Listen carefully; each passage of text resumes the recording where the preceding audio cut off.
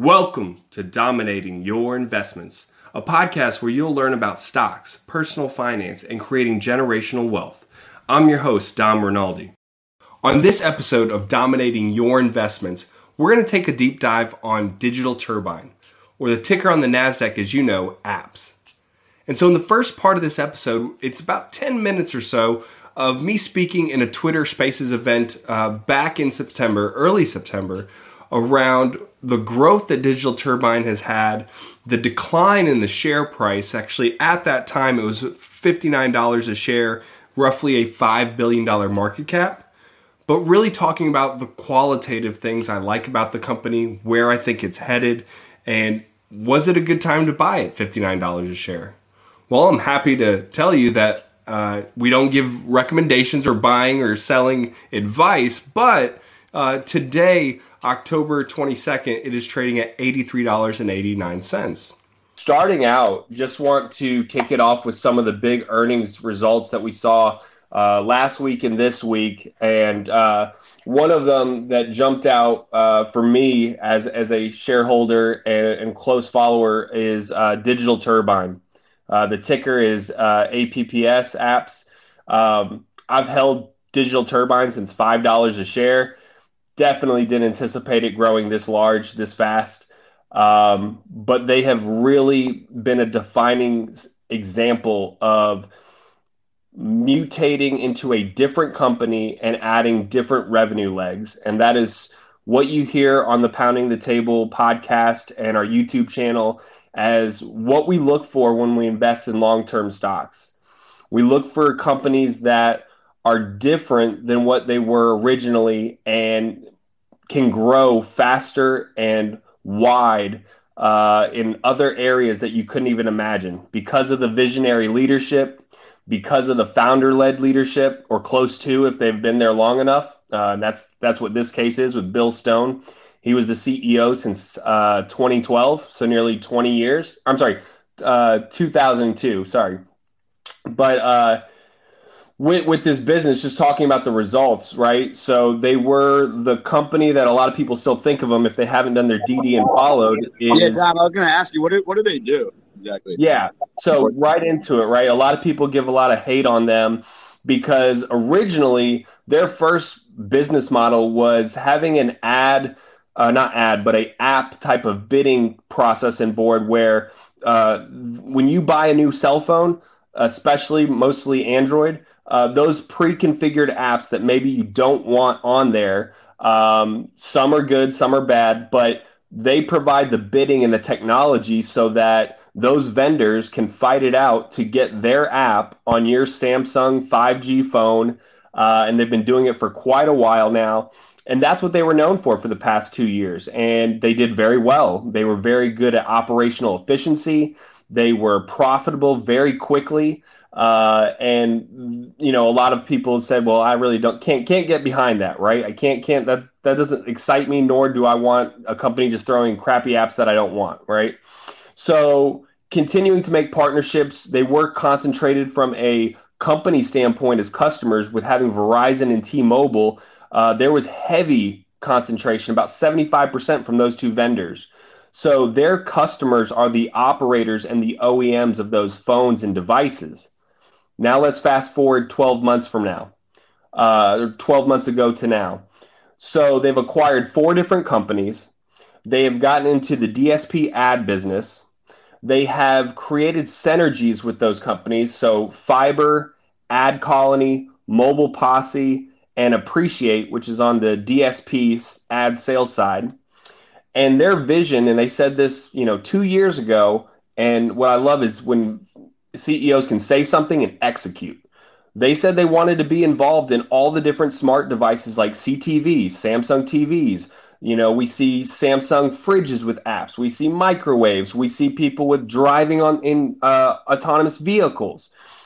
Advertising's not going away. Neither are apps. So it's a very, very plentiful environment, and the ability to be profitable and turn these businesses to work together and already have cross-sell, upsell synergies, to me, in a 12-month period, is very good execution from a leadership team.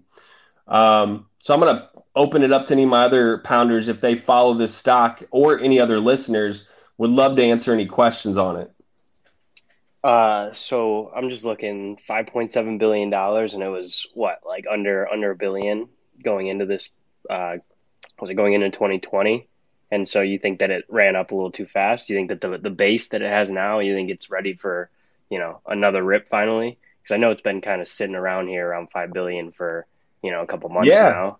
yeah, that's a good point, right? So they topped out at a little over $100 a share, scaled all the way back down to I think the lowest they've been in the last 5 months, or well, maybe 3 months, was today at $57 a share. And candidly, I bought some more.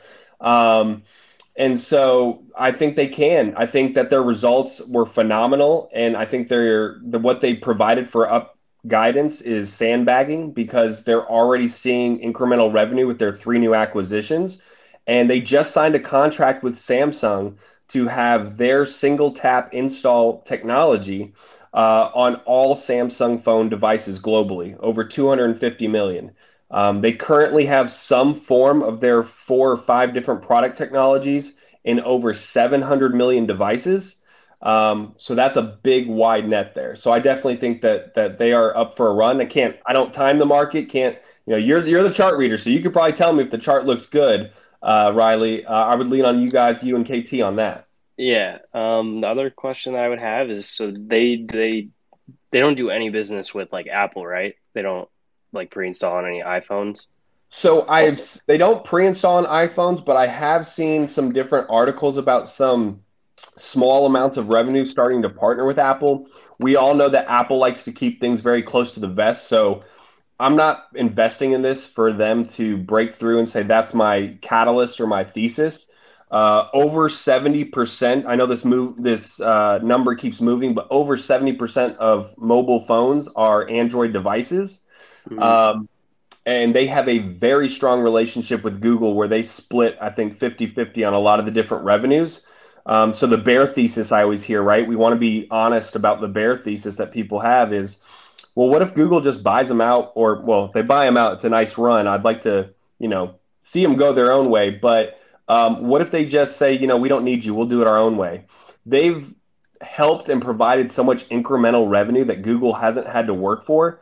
I don't anticipate that happening, but that would be a fair bear case, right? And then you lose. Now I will say on customer concentration though, they've went from like top three big customers being 70% of their share to on the earnings call they said they do not have any customers over 10% of their overall revenues for one single customer, which is a great change in 2 years. Yeah, that's pretty impressive, actually.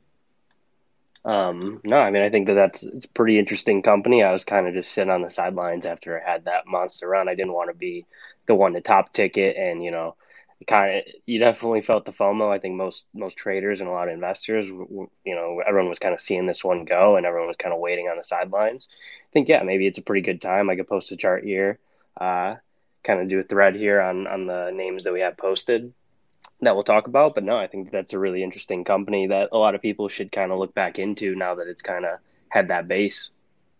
No, I totally agree. And for anybody who is interested in trading and charting, that is definitely Tony, Riley, and KT, part of the Pounding Crew's expertise. We'll be posting more videos about how to learn that. I would love to to watch them myself on our YouTube channel because I think there's value even for a long-term investor to get in at a point where it's more affordable and your cost basis is much better long term so that you can really have those compounding returns even quicker. When it went to 57, I hadn't seen it reach 57 in quite some time, and it was just at 65. So I know that was very overreaction on the CPI data. And when it was under a relative strength of under 20, it just spoke that it was going to bounce, and it's already up to $59. But I just don't see it going back below 57 unless the whole market just kind of tanks for a while, which who knows could happen. Now, in the second part of the episode, which we're going to record right now, I want to talk about more of the operational pieces of Digital Turbine, looking at the financials, and just diving deeper into why I think this is a company that is riding a lot of tailwinds and can be a big impact in the advertising business for not only the mobile carriers, but advertisers, and really providing a monetative experience that allows companies to get the most out of their advertising to their users. So first off, what is Digital Turbine? So you probably will hear me in the first part of the episode speak on this, but it's the leading independent mobile growth platform and levels up the landscape for advertisers, publishers, carriers, and OEMs. By integrating a full ad stack with proprietary technology built into devices by wireless operators and OEMs, Digital Turbine supercharges advertising and monetization. The company's headquartered in Austin, Texas, with global offices in New York, Los Angeles, San Francisco, London, Berlin, Singapore, and Tel Aviv, and serving other top agency, app developer, and advertising markets. So that's from their website, just a description about them. And so going a little further into the experience that their leadership team has, I wanted to read you some of the expertise and experience that the board of directors has, as well as the CEO, Bill Stone. And I did make a mistake on the first part of the episode. Bill Stone has not been with Digital Turbine since 2002. It was 2012, as I originally stated. And so it's coming up at almost 10 years that he's been with them. And previously, Digital Turbine was a company called Mandalay Digital. And so Bill Stone has over 20 plus years of relationships and experience in working with carriers, in wireless technologies, content media, marketing, and distribution, and has held executive positions at Qualcomm, Verizon, and Vodafone before coming to Digital Turbine. So has a lot of experience and a lot of relationships and connections in this space. And I think that's very important when you look at making sure to grow your business through multiple carriers, multiple operating systems, and really bringing in all of the advertising connections that you can. And the board of directors and leadership team that Bill has surrounded himself with all have expertise just like himself in the mobile and advertising worlds. Starting with the chairman of their board, Rob Deutschman, has specialized in investment and merchant banking activities for over 30 years. And his real focus and specialty has been around giving companies strategic advice around mergers and acquisitions and private placements to grow institutional capital investments and grow the companies, either private or public companies overall. And so with that experience, he's done this with numerous companies and held other positions in leadership. And we can already see with over 4 different company acquisitions that Digital Turbine has made within an 18-month period, they've started synergizing their revenues and are growing, even with some organic growth on top of the acquisition growth. But if we look back even further, Digital Turbine has acquired many other companies from 2010 all the way to 2014, and they've been successful at making sure when they do acquire a company that it fits their company culture and that it drives incremental revenue, and they synergize how it's going to fit into their overall strategy. Now, they also have a director who sits on the board, Roy Chestnut, who served as the executive VP and strategy officer at Verizon previously. So having those connections at Verizon, one of the largest carriers around, and one of the biggest pieces of revenue for Digital Turbine from a customer base, is very important to have that expertise in those relationships there. Now, another director, Holly Hess-Gruz, serves on the board of directors, and she actually serves as an external advisor for Bain & Company around improving performance and performance improvement around telecommunications. So she's been doing that since 2020, and previous to that had senior strategic roles at Verizon as well. So we can see this trend of board of directors, and it begs the question of how involved the board is. You hope that they are involved very much with the decision making and strategic advisement around where the company's going. Based on what this company has done in such a short amount of time, I would have to think they're pretty involved. Another director, Mohan Gianni, is a private investor and is an advisor at Premier Capital, a venture capital firm that helps build sustainable and successful companies that focus on innovative products, services, and technologies. So more of coming through the investment piece, but also he was a senior advisor and chairman at AT&T Wireless previously as well. So here's another carrier, another network, and we have some experience with the VC and investing world. And then Jeff Karish is another director on the board here that works at Heritage Group, a healthcare and technology company that is focused on innovation, and they operate both in the US and Europe. And he leads development and investment programs in AI and machine learning applications in healthcare. And that's interesting because we know that healthcare is becoming more and more mobile, as you probably heard the ding on my Apple Watch that I recently got. Being able to track your health and both wellness and mental stability and financial health, all of this is a constant thing that's going on in our society today. And being able to use your mobile phone or mobile devices as a carrier to keeping up to date with that is an interesting thing that maybe Jeff will play a role in the future, or has already provided some advisement there.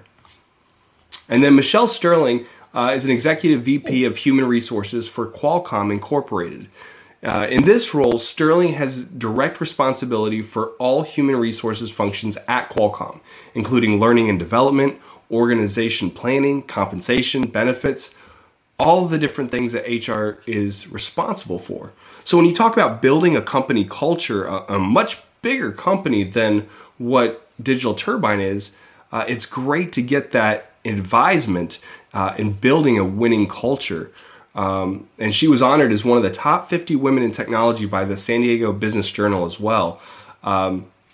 So what we'll see too when we look at all the awards that Digital Turbine has won previously around their company culture is that it's very important to have a winning culture at the organization, be able to keep and retain top talent, and those things also produce long-term results.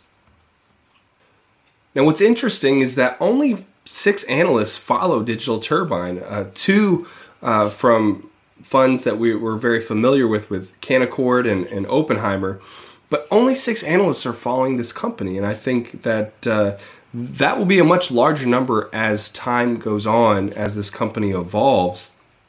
We stated earlier, it is a global company, right? They're headquartered in the US in Austin, Texas, but have offices in Berlin, Singapore, Sydney, Tel Aviv.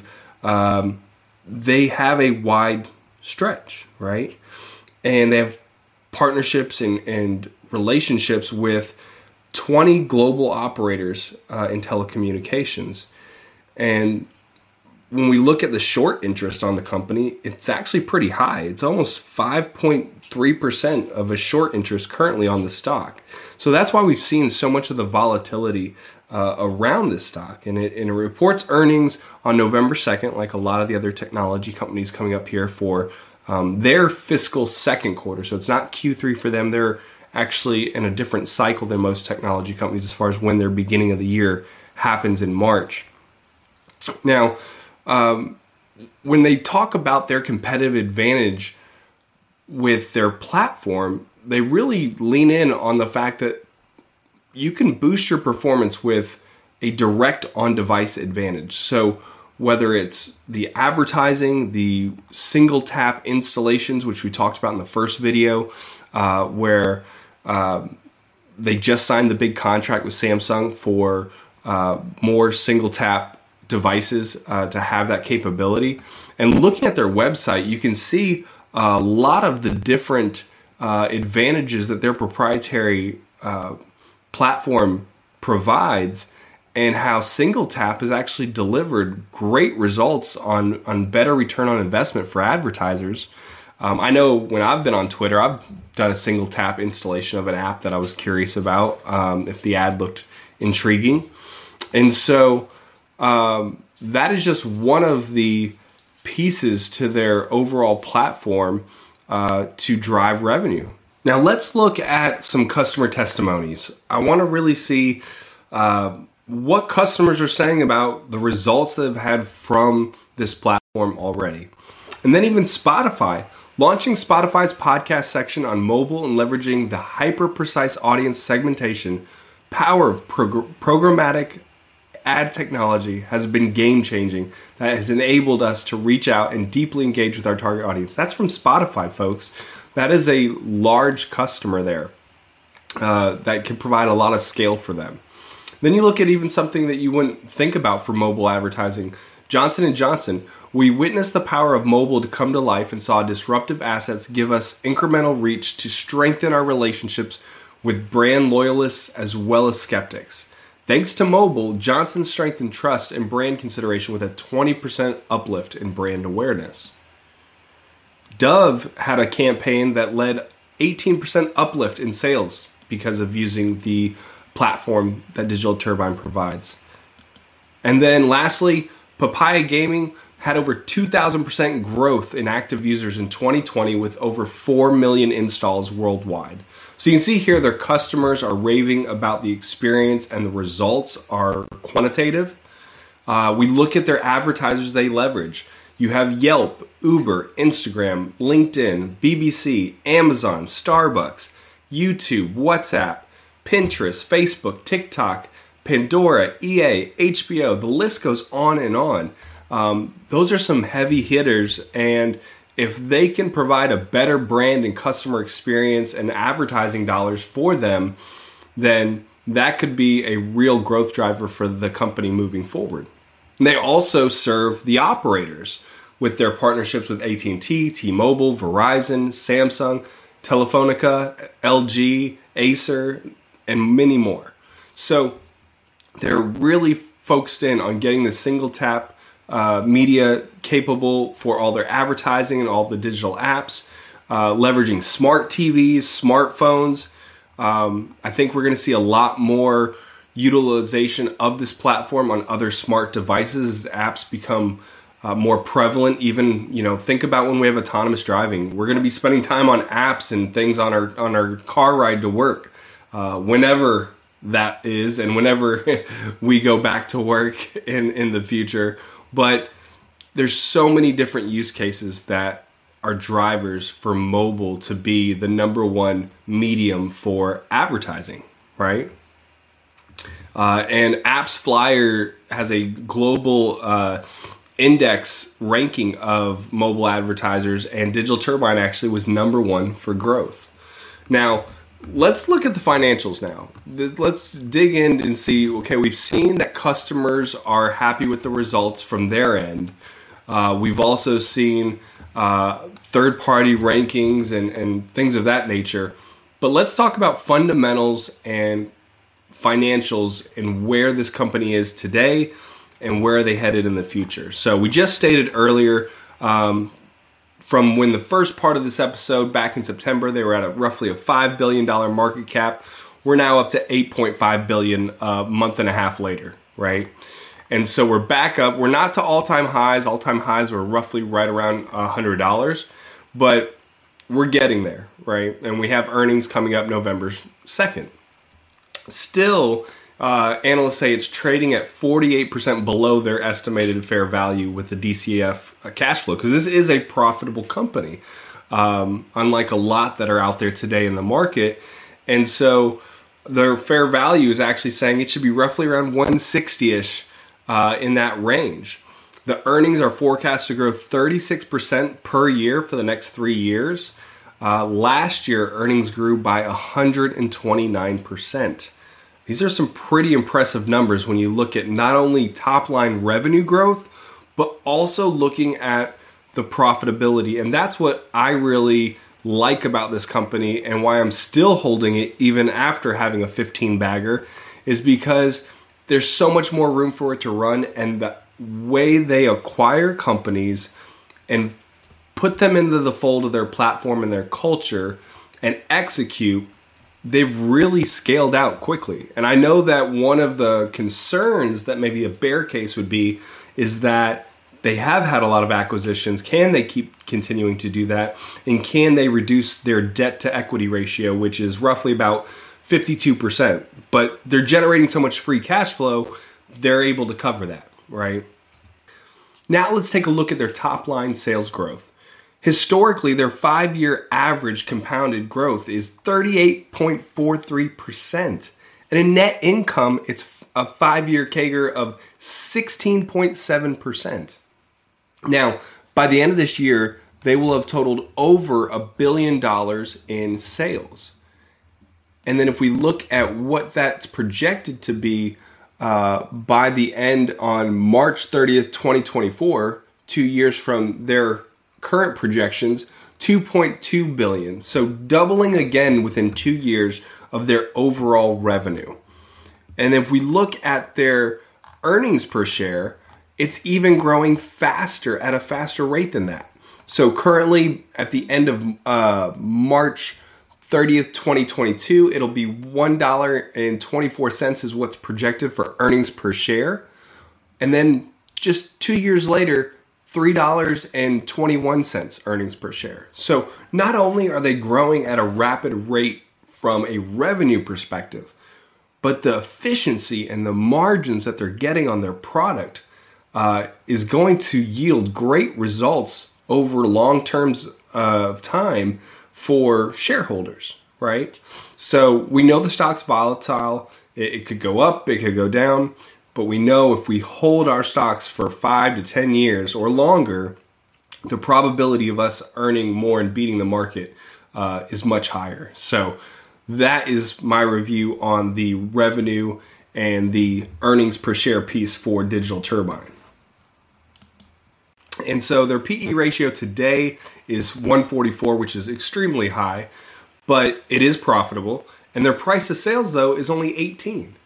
And next 12 months future predictions from analysts is that based on the way their trajectories are going, their PE will be roughly about 38, and their price to sales ratio will be 6. So what does that tell you? That tells you that they're getting growth at a very high scale, but they're also improving on their operations and their fundamentals of their business to make sure that they're really maximizing all their margins. And if we look at what they have done on a return on an equity perspective, they're forecasted to, for the next 3 years, to grow return on equity at 34.5% annually. The industry only does 11.6. So that is almost over 3 times what the industry does returning on equity. And so the performance has been great on growing margins and profits and revenue. But I think what we're going to see is as 5G accelerates further, we see more smart devices and use cases come out. There's still 3 billion users in the world who don't have a mobile phone. So we're going to continue to see, as new phones come out, new users come online, that we're going to see this advertising dollars spent on mobile as the medium. So I think they'll be fine with the debt to equity. You know, that is the biggest concern is hey, can they clean that up after making 3 acquisitions in the last 12 to 18 months? I think they can perfectly fine. They have, long-term assets altogether, $1.1 billion. Their debt is $254 million, and then liabilities, $526 in equity and $487 in other liabilities. But a lot of that is just tied up in the acquisitions they've made. So I think they're going to continue. What I want to hear on The earnings for November 2nd is I want to hear more about the synergies with AdColony and Fiber and Appreciate. These are the companies they acquired, and I want to hear about, cross-selling activities, net new revenue customer growth. Are they improving earnings per share? And are they still continuing that triple-digit growth, and do they project that to continue on? That is not sustainable long term. We all know that as companies get bigger, the growth, declines. But really want to see what the plan is to keep growth at a high level, all the while keeping those operation margins high, and synergies, really maximizing those synergies between all the different companies they acquired, because now they're not just the company that has a mobile app that's preloaded on your phone, and people bid on getting their app on the carriers. They have a single tap install. They have a DSP advertising platform with AdColony. They have a lot of other things going on to provide this whole ecosystem of customer experience and advertising dollars on mobile devices. I don't think we're going to be putting our devices down anytime soon, as our culture has definitely changed to being very focused on social media. The news is accessible on mobile much quicker, as well as shopping, e-commerce, just all of the different things that our mobile phones are used for today. Mobile gaming. I think that they have a lot of different avenues that people will want to advertise on our phones and other smart devices. That's another revenue stream. So hopefully this has been helpful. Once again, this is not a recommendation to buy the stock. I want you to do your own due diligence. But I am a shareholder. It's my fourth biggest position. I'm a big fan of the leadership team here, and I think it's very underfollowed. And so it's great when you can get in on a stock that not everyone is appreciating yet, because we all know the stock market may be up front a voting machine, but at the end, it's a weighing machine of those fundamental results and what the company's actually doing. And I think they're doing a great job of running their company. So once again, thanks for listening in to Dominating Your Investments. And remember, it's never too late to start. So I hope this helps you get some encouragement on how to look at a company from a qualitative and quantitative perspective. And if you have any questions, feel free to hit me up on Twitter at Dominic Rinaldi 9 and give me a follow. And look forward to providing more content like this on my podcast. Now for the disclaimer. Dominating Your Investments is a podcast that is part of the Pounding the Table network and is for entertainment and educational purposes only. This should not be taken as financial advice and is just that of my opinion on investing. If you found that informational helpful and entertaining in today's interview, you can also give me a follow at Dominic Rinaldi 9. Thank you again for listening, and remember, it's never too late to start dominating your investments.